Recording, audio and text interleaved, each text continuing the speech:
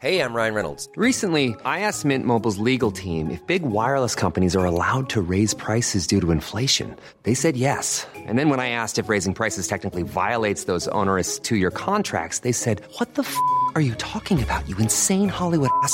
So to recap, we're cutting the price of Mint Unlimited from $30 a month to just $15 a month. Give it a try at mintmobile.com/switch. $45 up front for 3 months plus taxes and fees. Promo rate for new customers for limited time. Unlimited more than 40 gigabytes per month. Slows full terms at mintmobile.com. Hey there, it's Michelle Norris. I'm host of a podcast called Your Mama's Kitchen. When I travel, I'm usually looking for a way to find a taste of home when I'm not at home. And one of the things I love to do when I am at home is entertain. And Airbnb allows me to do that. When I was in California recently, I rented a house that had a great kitchen. And when we were sitting around the table, we were all thinking, we're in someone else's house. Someone could be in all of our homes as well. If you have a home, but you're not always at home, you have an Airbnb. Your home might be worth more than you think. Find out how much at airbnb.com/host. Hello and welcome to Off the Beaten Track podcast. I'm your host, I'm Stu Whiffin. It's another week, therefore it's another episode. Today's episode, oh you lucky, lucky people, you're in for a treat. I have this wonderful chat with Amanda Palmer and I can't wait for you to hear it. We took all the usual questions and we, as is the case with most of these episodes and most podcasts in general, you pinball all over the place talking stories and stuff. And Amanda was an absolutely wonderful guest and you're, like I said, you're in for a real treat. Before we get on with the episode, just big thanks to Scroobius Pip and everybody at the Distraction Pieces Network. Big thanks to 76 for producing this podcast. And if this is your first time listening to Off the Beaten Track podcast, and well, what I'll say is when you get to the end of this episode, then why not have a look in the archives? Because there's 180 odd episodes now with some of your favourite producers, DJs, comedians, actors. Like there's so many from Spice Girls to Deftones to Chuck D to Scroobius Pip. Oh gosh, the list goes on. So go and have a rummage in the archives when you finish listening to this episode, and I'm sure there'll be something there that will tickle your fancy. And if you really enjoy it and you wish to support it, then there's also a Patreon page that accompanies this podcast where I put radio shows up each week and standalone episodes. So you can go and support the podcast over there should you wish to. And you can find out about all of these things at www.offthebeatandtrackpodcast.com. Let's get on with today's episode. It gives me great pleasure to say, please enjoy Off the Beaten Track podcast with Amanda Palmer.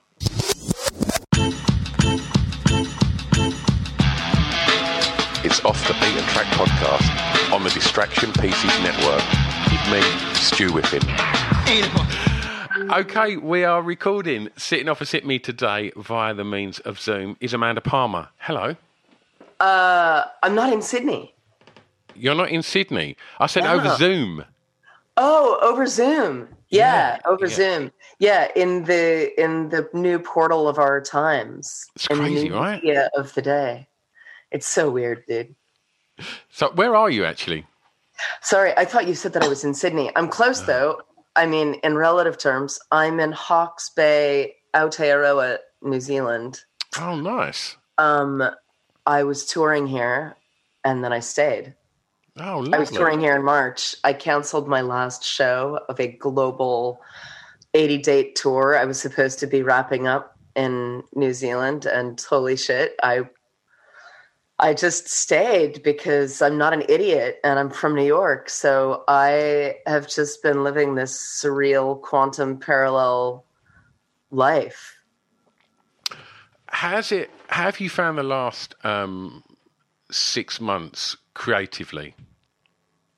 Very, very, very difficult because I'm raising a child alone. And so I have, the tap never goes off in my head. Ideas for songs and books and stories and projects and everything. Like I can't stop those coming, but I have to watch them all die, which is like extra tragic because I just don't have time to make anything really. I'm busy running my business, trying to keep my staff in New York together, putting out a podcast, which in a way is actually like, I have to shut up a little bit because the podcast is creative. It just doesn't feel like making a song or a record or a play or a video. It feels so much more like direct media, but that's actually where a lot of my time has been going. I just launched a podcast about a week ago that I've been working on for 2 years. It's just conversations with people. And that's sort of soaking up my desk time, which is, you know, I've been working 15, 20-hour weeks. Like there's just not a lot of time. Yeah. And I also don't really regret it. Like I have a young child and I actually feel like I know a lot of parents who are artists are struggling with this, but I'm like, it's fine to give up for a while and just put your creative juices into a child. Yeah. But it's really like, it's hard ego work. I think one of the things that struck me straight away when we went into lockdown, my daughters are 17 and 15, Amanda, and for me, like the kind of concept of Zoom and stuff like that it made me feel a bit old because I was like, oh, hang on a minute, I can't talk to people over a computer. That's weird. Yeah. And I was like, it was just a walk in the park for my kids because they'd just been FaceTiming and stuff for like 2 years, and they're just like, yeah, it's just it was no great shakes for them, and you know I was kind of climbing the walls, wanting to go out and meet people, and like they're just like, no, it's just what we do. It's kind of fine, and I thought that was it's kind of creepy to us, but of course it would be because we're old. Exactly. Yeah. All right, track 1, Amanda. I'd like to know what you regard as the song with the greatest ever intro. Oh my God. I mean, these answers are all going to be so random, so I think I'm just going to say the first thing that comes to my head, no matter what the question is. Wonderful. The first thing that came to my head was "Let's Go Crazy" by Prince. No one's done that yet. That's a great shout. I love it. Yeah. It's like, and I remember that was one of my very, very first records and first favorite records. Yeah. And I had it on tape and then got it on vinyl. Yeah. And, I guess I would have been like 8 or 9 when I got that record. Yeah. And like, I didn't know any of the rules of music or records or songwriting. And I didn't really know what Prince was saying, who he was talking to, what that was. And I just knew that it sounded real. Yeah. Like, it sounded like he had the authority to stand there and say that, dearly beloved.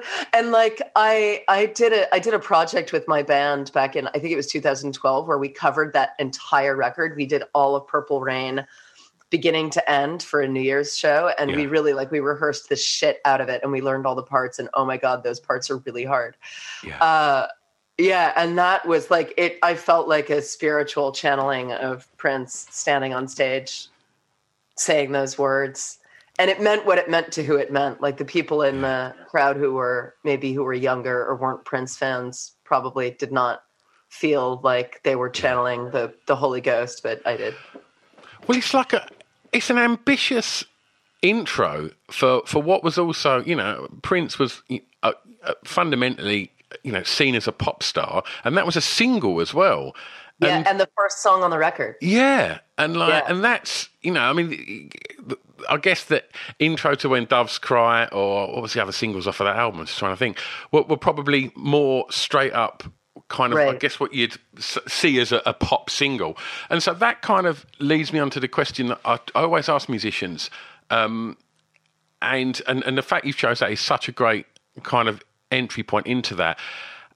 How have you seen your songwriting change over the duration of your career, and also intro? Because, you know, since the beginning of your music career to now, the way that people listen to music and where they find their music is probably far different from when it was when you first started writing music.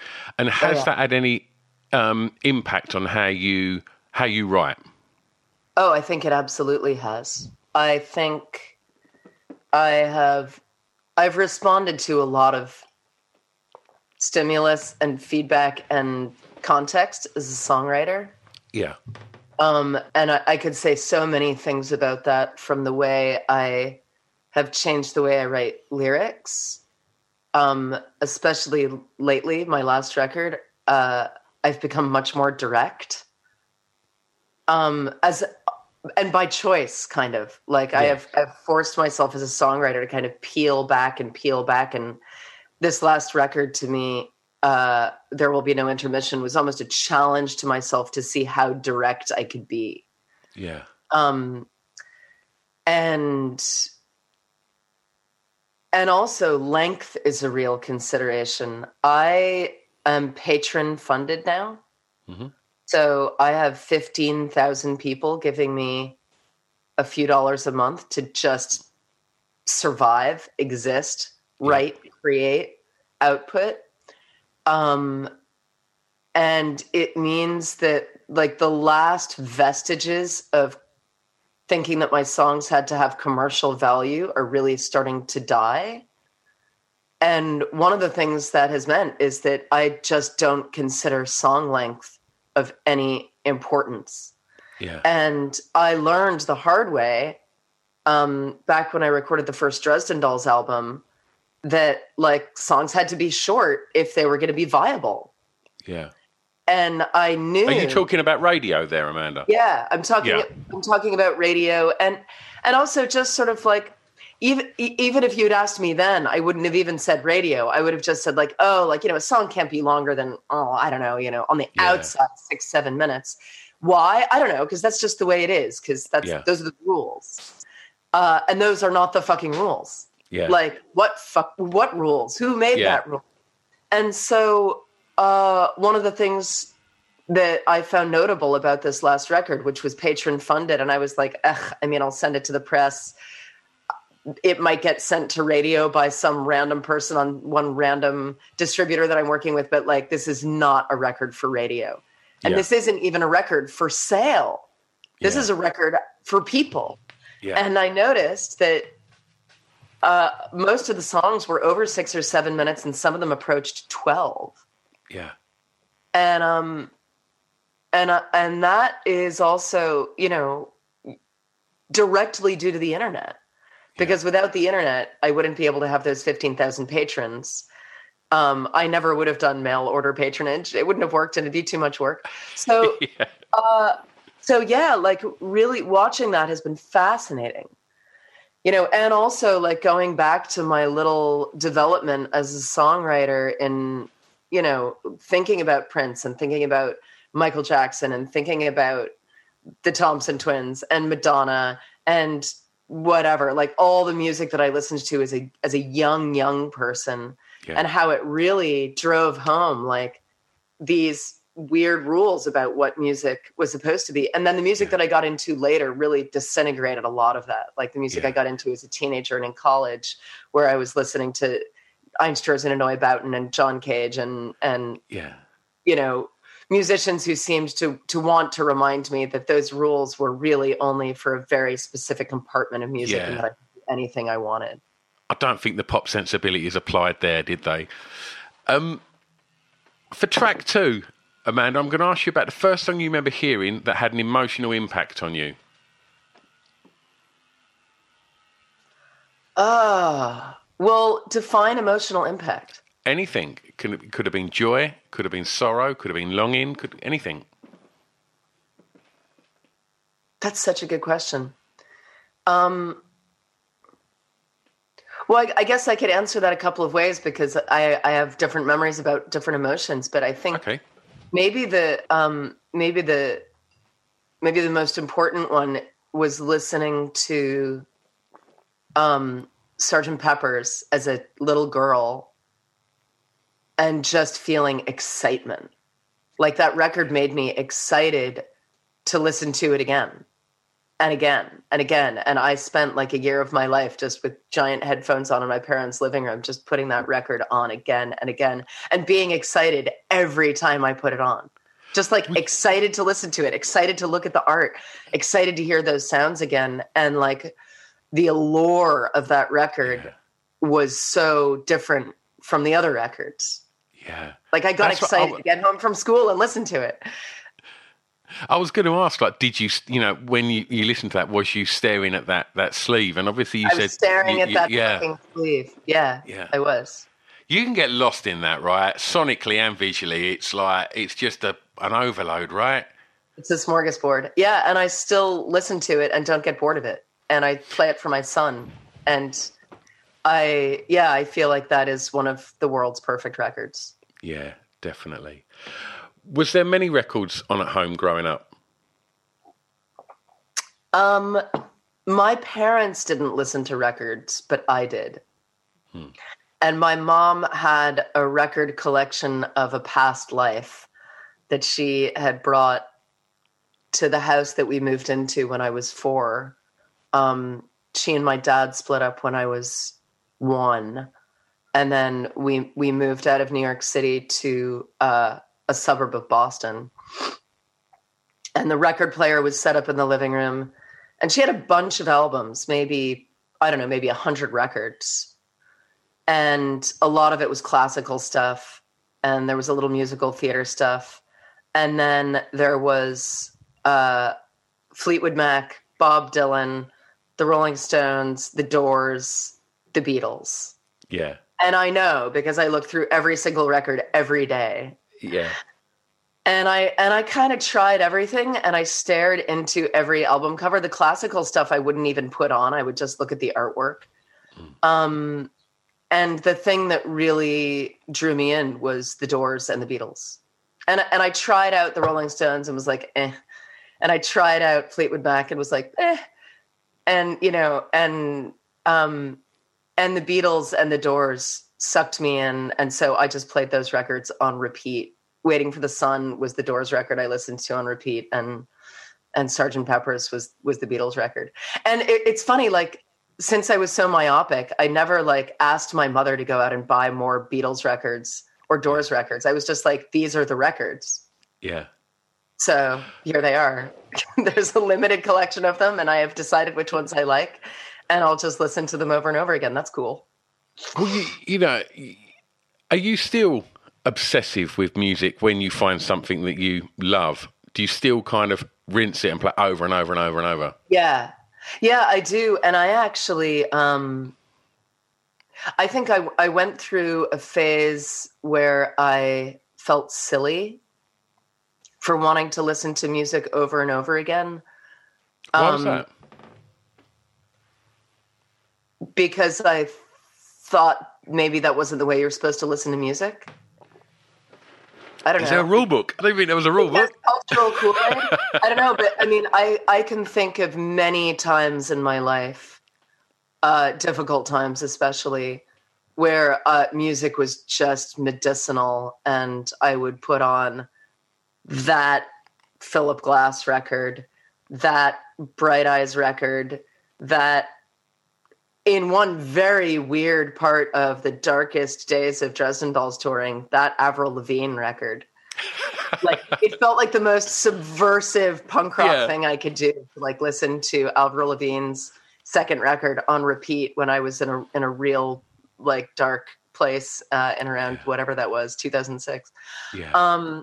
And then sometimes songs, like when I'm driving, I'll just want to hear a song over and over again. I remember I was on a road trip with Neil once early in our relationship, and I just wanted to listen to these 2 songs by Beck from Sea Change over and over again, because they were cleansing me, and it was this beautiful, perfect road trip music. And Neil got really upset. And I was trying to explain to him that, like, again, like, if the music was good, we could just listen to it over and over again. And he was like, I'm going to kill you.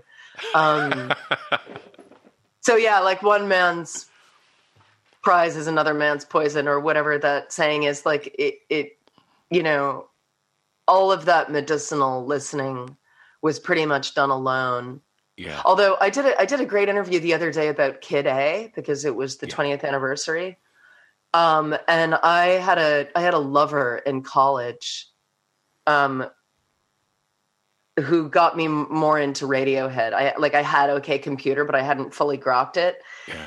And I swear to God, me and this guy probably listened to OK Computer 2 or 3 times a day for a month. Yeah.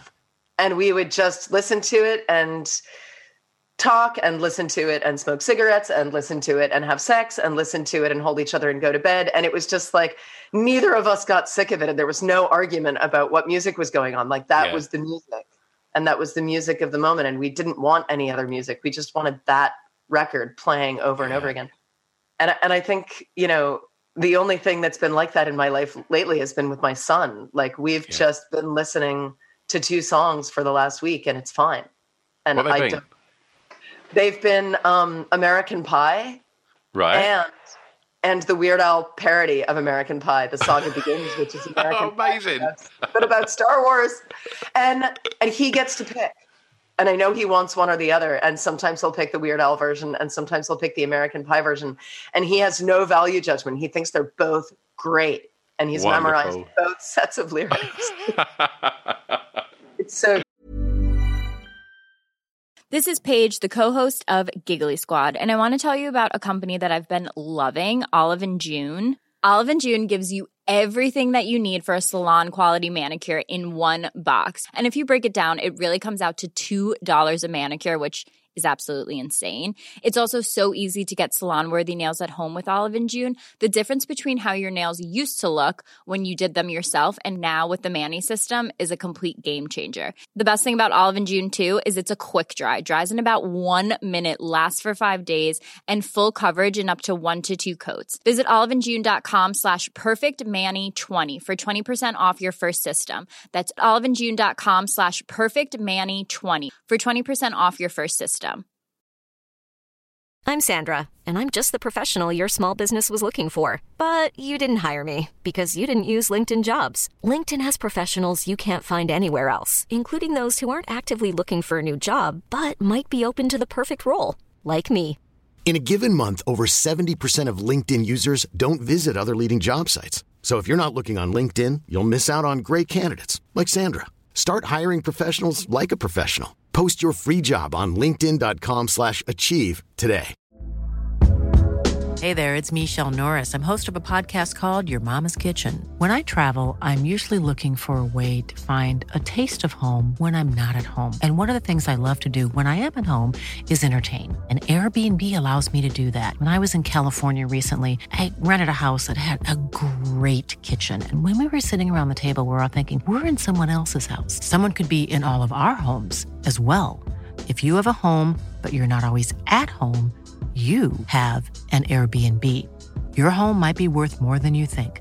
Find out how much at airbnb.com/host. Good.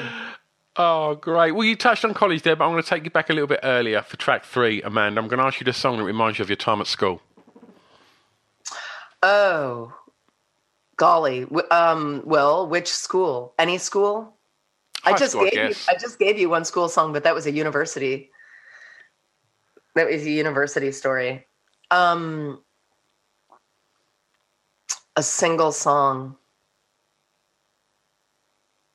Well, it doesn't. Is it okay if it reminds me of that age, but not really of being like physically in school? Yeah, of just course. Like school days. Yeah. The first thing that came to me was Plain Song by The Cure. Nice. Which is the opening track of Disintegration. And that was like, that album meant everything to me when it came out. I was already a real Cure obsessive. And then that album dropped and I was like, I have found God and I will swim in this album forever and ever and never get bored. And it's still true. I don't get sick of listening to that record, but I also try not to listen to it very often because it makes me really emotional. Yeah. And it takes me straight back to being 14, 15. And when I went to go see The Cure, which was one of my first big formative concerts, they opened with Plainsong. Yeah.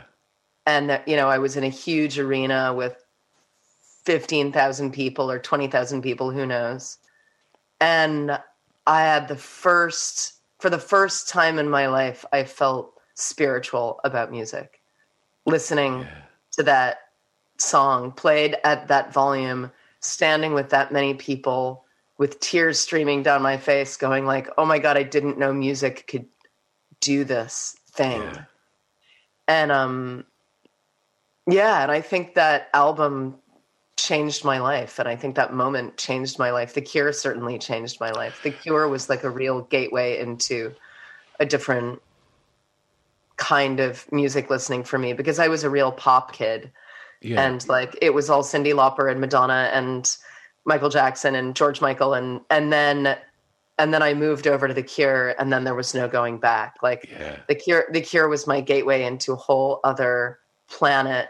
And God, I still love that band so much. You mentioned OK Computer earlier, and I was going to just say that there's a weight to that record. Like, it's just a heaviness to it that I don't know how they do it. And as soon as you said Disintegration, because that's that's the album that I think the production on that, and I don't want to get all nerdy, but the production, I don't know how they do it. I'm not a producer. I know nothing about production, but I know that record sounds weighty. It sounds thick and heavy. Yeah. And there's just something about Disintegration. I was going to say it about OK Computer, and then you've literally said the other album that I would equate that kind of the production on both of those records is genius. Yeah.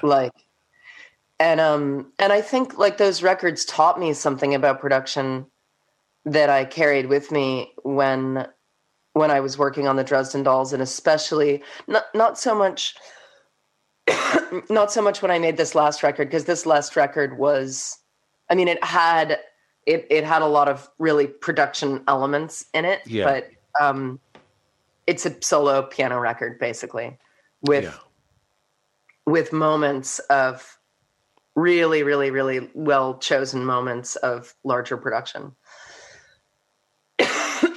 Hold on, I'm just going to get a sip of water. And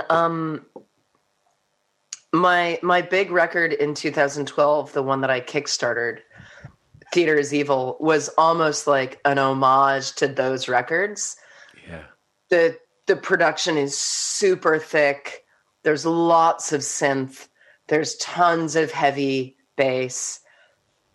There's tons of shine.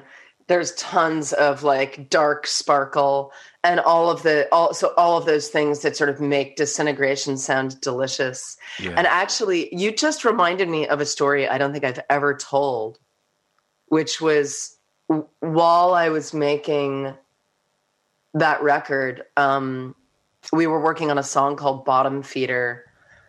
And I left the studio. I sort of gave my marching instructions. I was sick.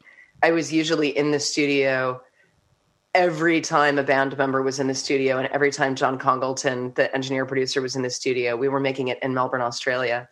And this day I was so sick. They were like, Amanda, go home. Or like, go. They might have even not even said go home. They might have just said like, go away and come back in 2 hours. Like, let us just do this. Yeah. Let us do some takes. And I was like, and I came back to the studio, and, you know, we were sort of going for this like washy, delicious, warm, wavy, synthy, looping bath. Like, I was like, make it sound like a bath, kind of like, you know, and we kept using Disintegration as a touchstone and as a descriptor for this whole record. It was like that. Make that sound like Plainsong. Make that sound like Pictures of You. Make that sound like... And I came back into the studio, and they were like, we did something really incredible. Sit down and listen to it. And I sat on the couch, and they played me what they had done, and I started to cry because it really did it. Like... Yeah. whatever they had sonically created brought me into the world of Disintegration. And I started crying because I was like, you made that sound. And they were like, we know. Oh, amazing. And also, like, it doesn't, if you go and listen to Bottom Feeder, it doesn't really sound like a Cure song. But if you know that story and you know the origin DNA, like, you'll get it. Especially, like, if you listen to that whole record and you think about, you know, there were two big influences on that record. One was Disintegration, and another was basically the Cars. We were like, tight snare, the Cars, let's merge those two sounds and really study that production. And we did. I listened to the Cars for a whole year leading up to that record. You can really, like, you can hear a different record if you sort of bear in mind its great grandparents. And it was such a pleasure making that record. How was school, Amanda? School sucked. I hated it. But not as much as some of you British people, and not of, especially of a certain vintage. Like, you know, I listened to Neil Gaiman, my husband, talking about his school stories, and I'm like, I got nothing. That sounds way worse. You were actually physically abused. I wasn't actually physically abused. I was just emotionally abused and isolated and sad and uncomfortable and stuck. But like, oh, like, you were actually beaten up, so maybe I shouldn't complain. But yeah, I had a really hard time in school. I felt lonely most of the time. And you know, I've got strong feelings about education and how we're really not doing it right most of the time. I hope to spare my son, you know, that all of that horror of, you know, we're just doing this because this is what we've always done, and just sit in that chair and fucking take that test. And, you know, I had such a strong inkling at the time that it was not great. Yeah. And my parents would be like, you'll understand when you're older. And I'm like, I'm 44. And I look back and I'm like, you guys, that was not great. That was just not great. Hindsight's crazy. It's like, I tell my daughter all the time, you know, she's 15, she's having a really shit time at school.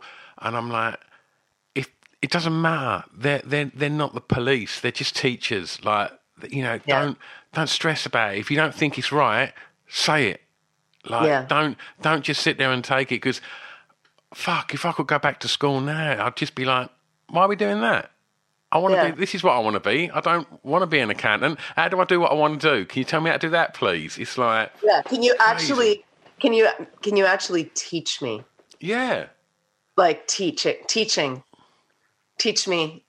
We're bad. Like, human beings are bad at understanding what teaching actually means, you know. Did you know what you wanted to be when you was a kid? Yeah. What was that? This. Really? Yeah, I wanted to be... You were a super creative kid then? Yeah, I wanted to be a rock star. Yeah. I mean, I didn't even want to be a rock star. I wanted to be a performer who created things, music and theater. I was like, I'm gonna do something in there. And there was a while where I thought I might be a director. There was a while where I thought I might go more into theater. But the strongest urge was, I want to write songs and deliver them. And that's a fiercely competitive industry, Amanda. But I didn't know that. Was you driven? Yeah. I was naive in a way that I still am. I was like, why can't I just do that? Yeah, that's healthy though sometimes, right?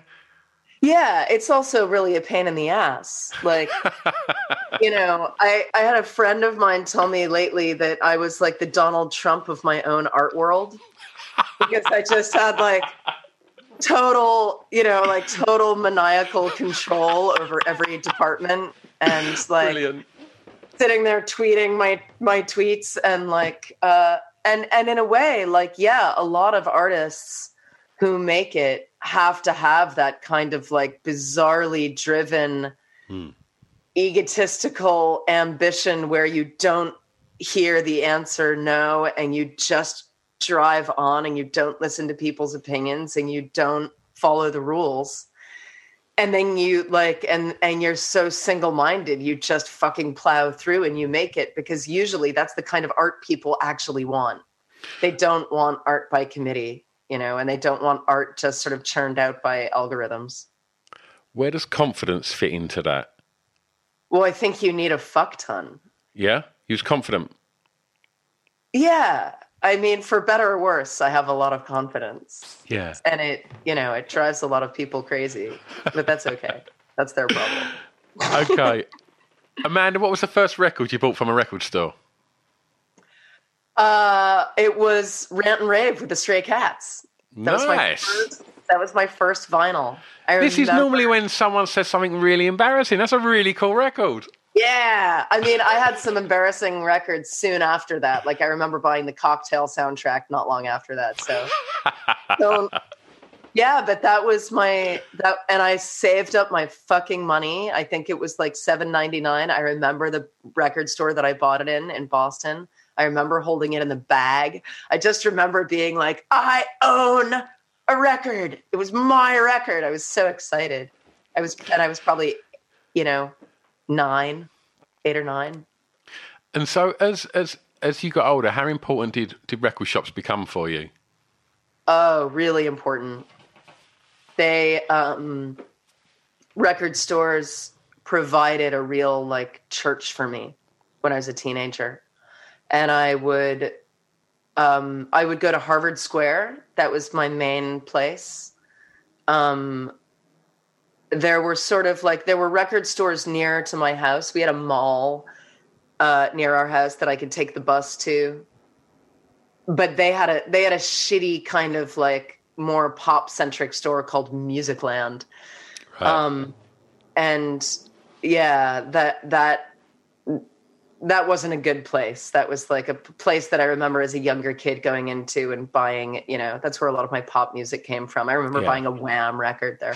Yeah. And when I turned about 14 or 15, I started being able to take the bus and then the subway. And the whole trip took about an hour and 15 minutes to Harvard Square, which was like the center of the universe. And there was a massive proliferation of record stores. I think Harvard Square itself, just like within a 15-minute walking area, had about 10 record stores. And a lot of them were used. So there was a big Tower Records, there was a big HMV, there was a big Newbury Comics, which was the big indie. And then there were these teeny little record stores that were just used in bootleg. There was Second Coming, Mystery Train, In Your Ear, and then a record store called Twisted Village, which was just experimental and avant-garde music. And like, I had no idea how spoiled I was being able to just... That's incredible. It was fucking incredible. And they're all gone now. The only record store, the only used record store that's survived is In Your Ear. It's still there. All the big record stores closed, and Newbury Comics is still there, but they sell very little music. They sell merch and stuff. Yeah. And there's a little music section where there used to be a huge one. And I would basically make the rounds. I had a walk that I did, and I would go to Mystery Train first, and I would go, and I just almost every weekend, I would probably spend 2 or 3 hours just in record stores. Yeah. Looking at stuff, looking through bins, buying cheap vinyl, seeing if there was any Cure stuff I didn't have, connecting the dots of the bands that I liked and who they'd collaborated with. That was around the time in my life I got really into Current 93, Coil, Death in June, Nick Cave, and like Swans, and Tower Records had a great import section. But I couldn't afford those CDs, but I would look at them. But they all cost like $30. But I would sit and like pore over the Current 93 artwork and look at all the records I couldn't afford, and I just fucking loved being in those buildings. I just loved the smell. I loved the idea that I was around music all the time, and And then I went to college, and there weren't any good music stores near me in college, so I would wait until I would go home for the weekend every month, and then I would just do the rounds when I got home from college, and then I moved back to Boston in my 20s, and my music buying and listening habits really changed because I started a band. I started the Dresden Dolls, and I became kind of poisoned because like music all of a sudden became work. And all of a sudden certain bands were even like my contemporaries. And I felt like I had to keep up and sort of know what was happening. And, the band was constantly being given CDs by local people. And then we were touring, and like I had a pile of CDs in my house now that was bigger than the pile of CDs that I had bought. And I felt like I had to listen to them. And like music listening really changed for me then. And I remember going into Tower Records and thinking like, I should listen to all of the new releases because I should know what's going on because I'm in a band now. And I should educate myself, and I should know if the vines are actually any good. And like, I lost a lot of the beauty of music listening when I started touring. I don't think I ever actually recovered it. Okay. The song that soundtracked your time clubbing. Who says I clubbed? Well, nobody. A lot of people have said they never went clubbing. So it doesn't have to be kind of shiny, house music clubs. It can be sweaty indie nights. It can be rock clubs. Okay. Cool. I goth clubbed. Wicked. I goth clubbed, and there were a few songs that would get me just like soaring on the dance floor. Pretty much anything by Bauhaus, Joy Division, or the Smiths would just get me deliriously happy. Love Will Tear Us Apart, probably. How Soon Is Now, probably. Amanda, I've run an alternative indie venue for 27 years now. God bless you. And it started off in the New Romantic days, and it's in Basildon. So our in-house band was Depeche Mode way back, and as it's changed throughout the years, there's certain records that up until lockdown, when we were still open, would get played, and the reaction. And I'm talking about Love Will Tear Us Apart, and I'm talking about How Soon Is Now. I'm talking about Big Mouth Strikes Again. That when I first went to that club as a clubber in 1989, I ran to the dance floor desperate to be seen to be dancing to these records because I wanted to be seen that, I'm into the Smiths, and like I wanted to show everyone that, I had my really, really piss poor Morrissey quiff that I just didn't look good wearing. And you just didn't have enough. You just didn't have enough hair, probably. Exactly, probably. You have to have so much hair.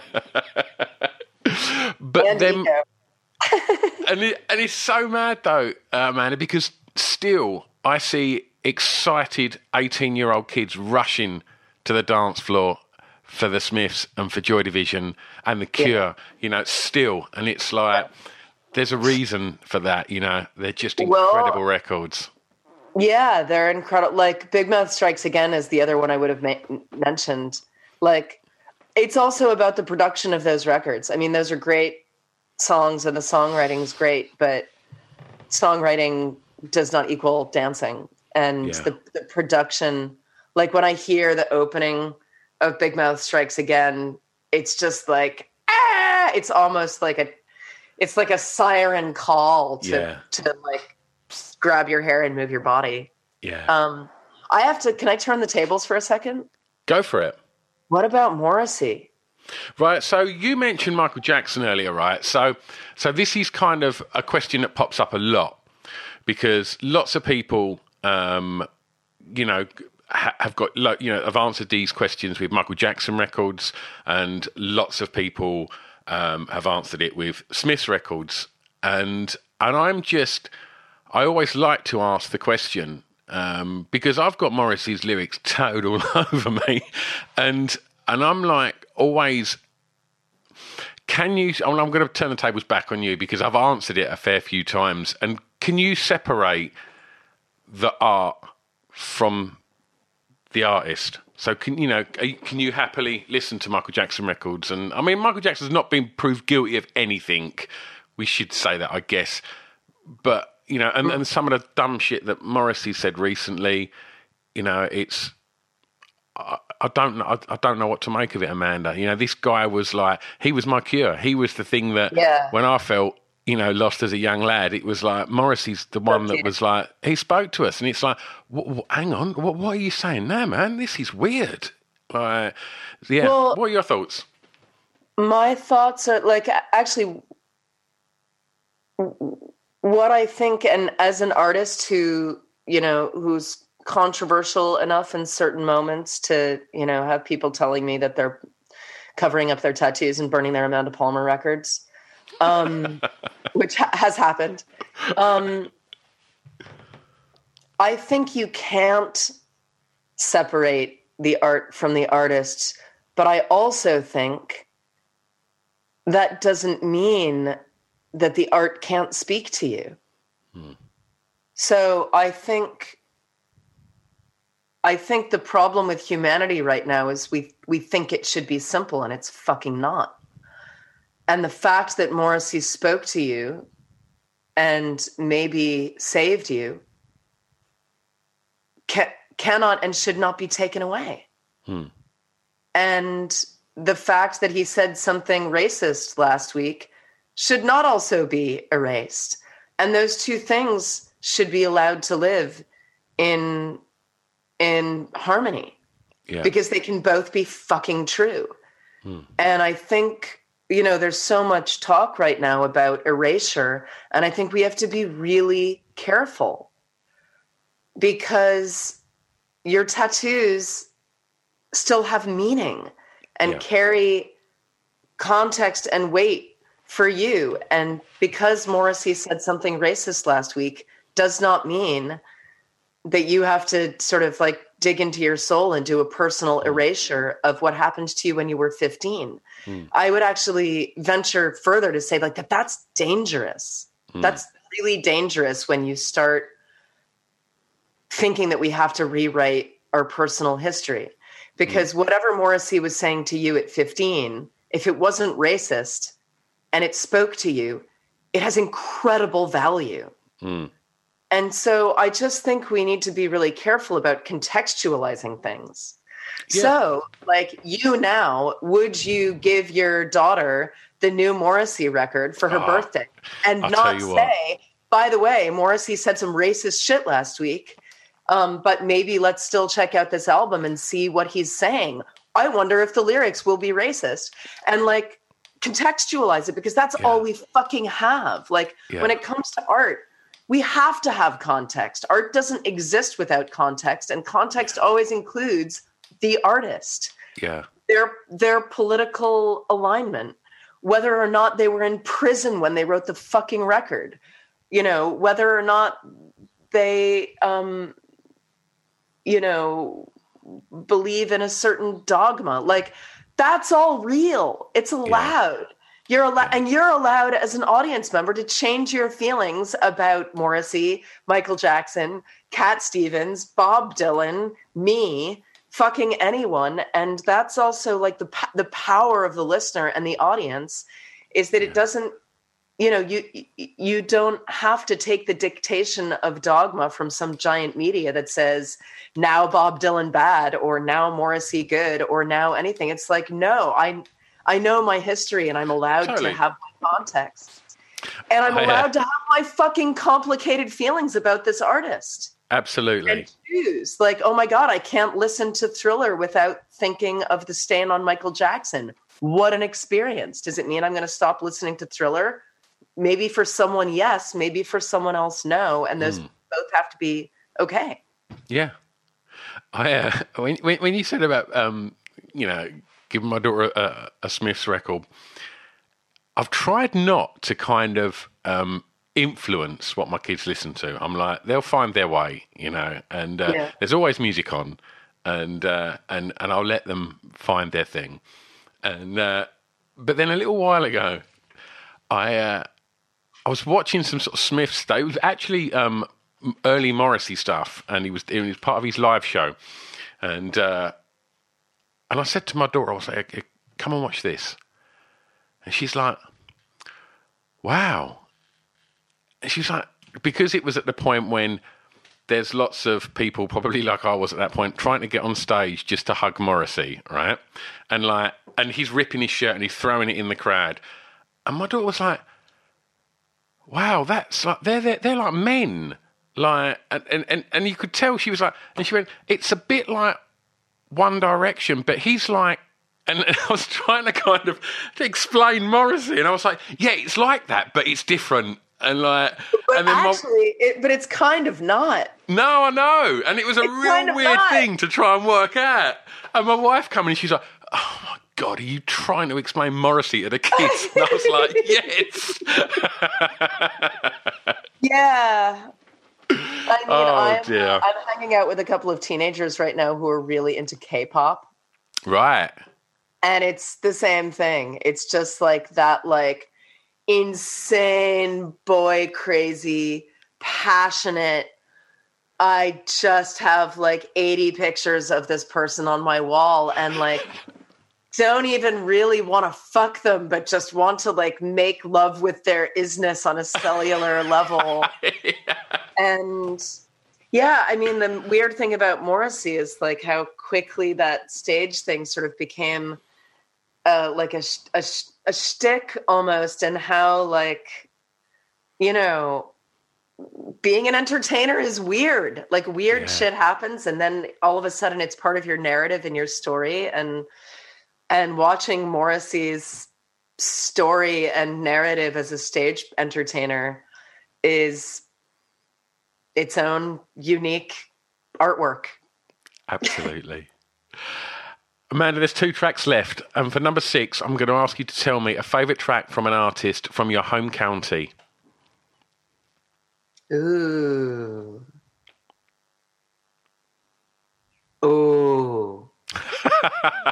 I got one.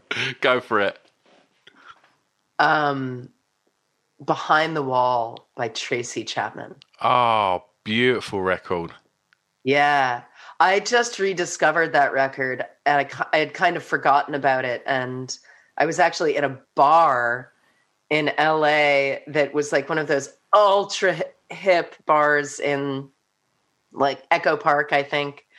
And the bartender was also the DJ, and there was a giant stack of records. And in between making fancy drinks, the bartender would go like tend to the vinyl, and he put. And he played whole records, and he put that album on, and I was with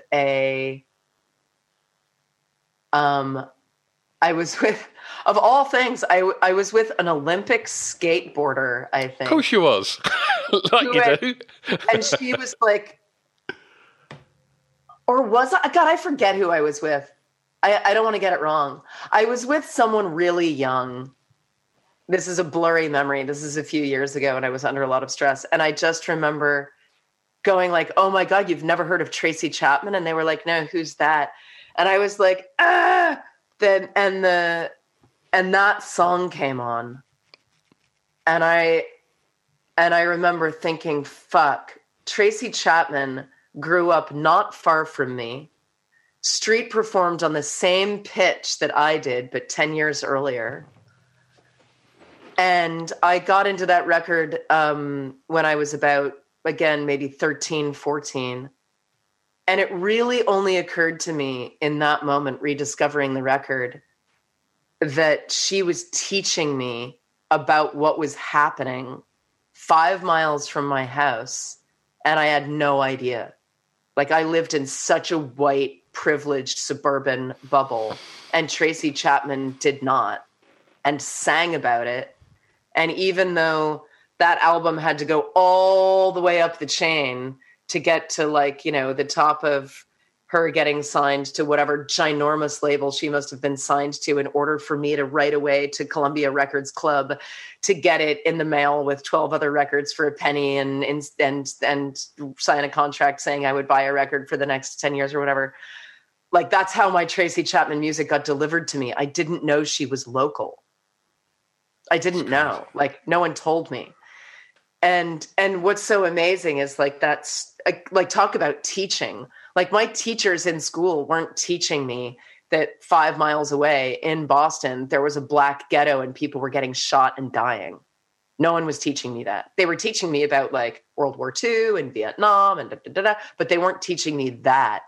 Yeah. And it was like putting a puzzle piece together where I was like, oh my God, right. Tracy Chapman was from my fucking neighborhood and singing songs to me about what was happening right there. And she's talking about a revolution 10 minutes from your house. Yeah. And yeah, that was a real gut punch. Yeah. Realizing that record was made so close to home. It was crazy. Okay. Last track, Amanda, and you get to play DJ now. Great. A song that many may not know that you would like them to hear. Ooh. Oh, what power. I get to play God. Yeah, totally turn someone onto something new. I've got a good one. Okay.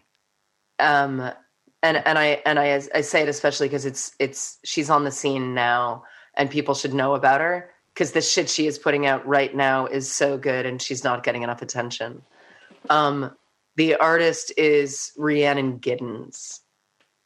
And she was originally from a band called the Carolina Chocolate Drops.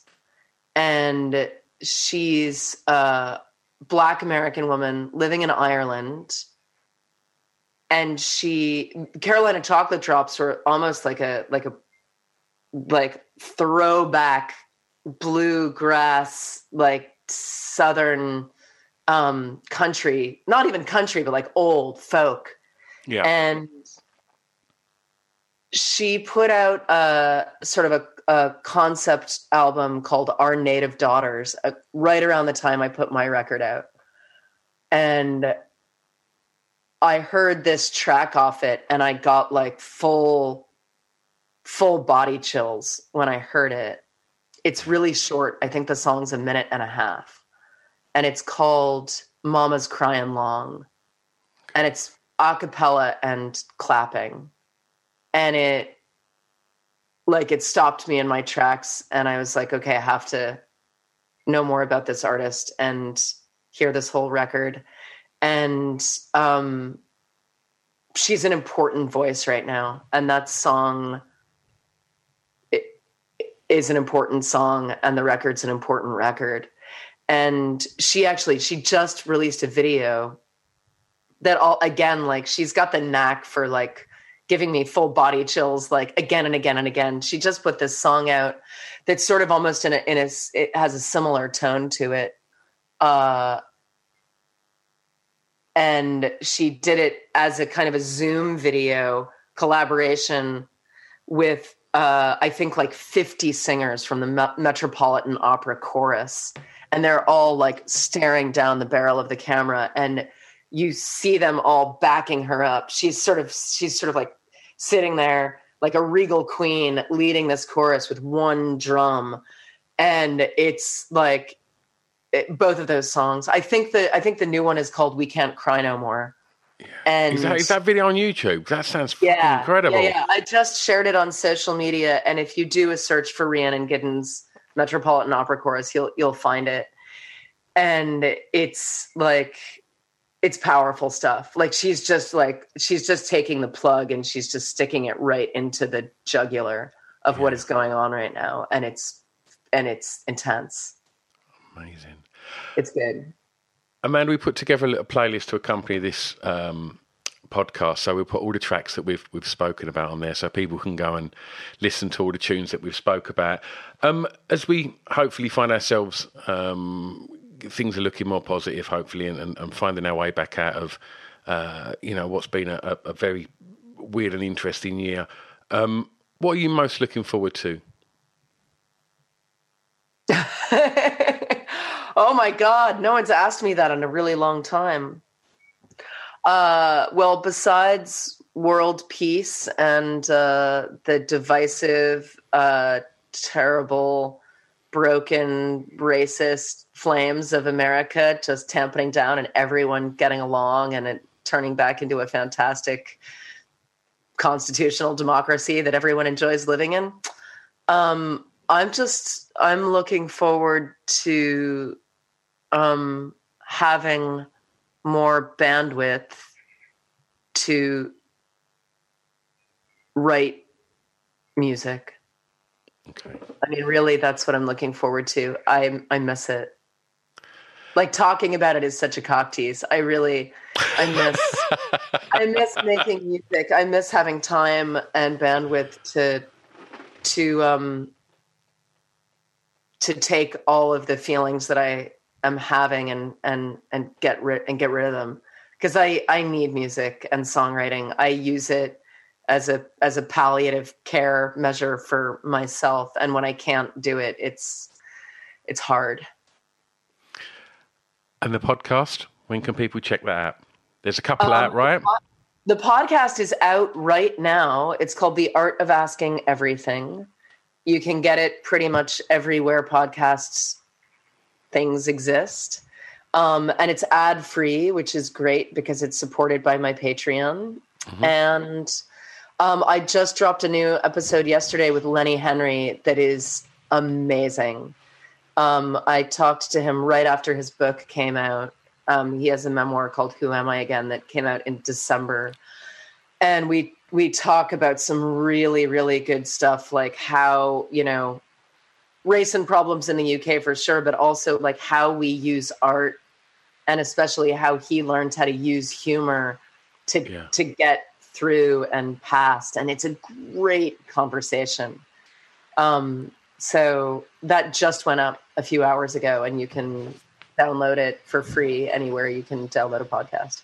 Wonderful. Amanda, it's been an absolute joy chatting records with you. Thank you so much. You are so welcome. The pleasure is all mine. Hang in there. Sorry about your country. There you go. Amanda Palmer, ladies and gentlemen. That was a wonderful chat.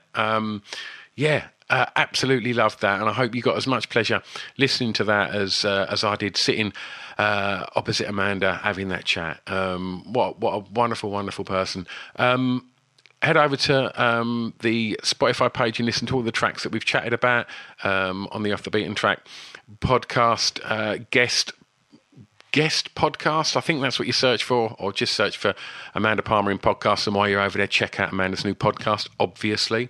And yeah, thanks loads for listening. Why not go and have a look in the back catalogue of Off the Beaten Track chats and see which ones you fancy giving a listen. And I'll see you next time. Remember, everything you need to know about this is on www.offthebeatentrackpodcast.com. Thanks loads. Bye-bye. I've got an announcement. Save Our Souls Clothing. www.sosclothing.co.uk. Why am I telling you this? Because they're our official sponsor. Yeah, that's right. Go and check them out because their clothing is off the scale. You're going to love it. So they've decided they want to be our sponsor, which is amazing. And what I have to do is I have to tell you about why they're amazing. So here's a little bit of blurb. So they've only been going a year. And they're based in Southend-on-Sea, just up the road from me. They put the company together based on a love of tattoos and alternative music. And they've worked with some of the greatest artists around the world to produce these items of clothing that are as unique as you lot. All of the designs are printed using biodegradable, sustainable and water-based inks. In addition to that, they only print on garments made by members of Fairwear Foundation. I mean, come on, great clothing and a conscience. Since going live in April last year, they've seen their audience grow massively and are now selling orders all across the world. And they were recognised by Cosmopolitan magazine as one of the best sustainable clothing brands alongside names such as Stella McCartney. I mean, that's quite a first year, right? So, go and check them out because they've put a lot of love into supporting this podcast and I couldn't be happier. What else they've done is they've given you 15% off. So if you head over to www.sosclothing.co.uk, do a bit of shopping, see what you like, throw it in the basket, and then on the way out, Put in the discount code BEAT15, BEAT15, and that'll save you 15% off. Amazing, right? www.sosclothing.co.uk, official sponsors of Off the Beaten Track podcast.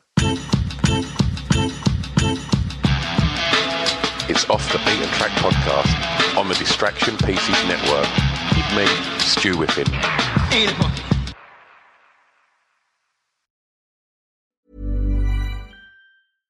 Imagine the softest sheets you've ever felt. Now imagine them getting even softer over time. That's what you'll feel with Boll & Branch's organic cotton sheets. In a recent customer survey, 96% replied that Boll & Branch sheets get softer with every wash. Start getting your best night's sleep in these sheets that get softer and softer for years to come. Try their sheets with a 30-night guarantee. Plus, get 15% off your first order at bollandbranch.com. Code BUTTERY. Exclusions apply. See site for details. Even when we're on a budget, we still deserve nice things. Quince is a place to scoop up stunning high-end goods for 50 to 80% less than similar brands. They have buttery soft cashmere sweaters starting at $50, luxurious Italian leather bags, and so much more. Plus, Quince only works with factories that use safe, ethical, and responsible manufacturing. Get the high-end goods you'll love without the high price tag with Quince. Go to quince.com/style for free shipping and 365-day returns. Hold up. What was that? Boring. No flavor. That was as bad as those leftovers you ate all week. Keke Palmer here, and it's time to say hello to something fresh and guilt-free. Hello Fresh. Jazz up dinner with pecan-crusted chicken or garlic butter shrimp scampi. Now that's music to my mouth. Hello Fresh. Let's get this dinner party started. Discover all the delicious possibilities at HelloFresh.com.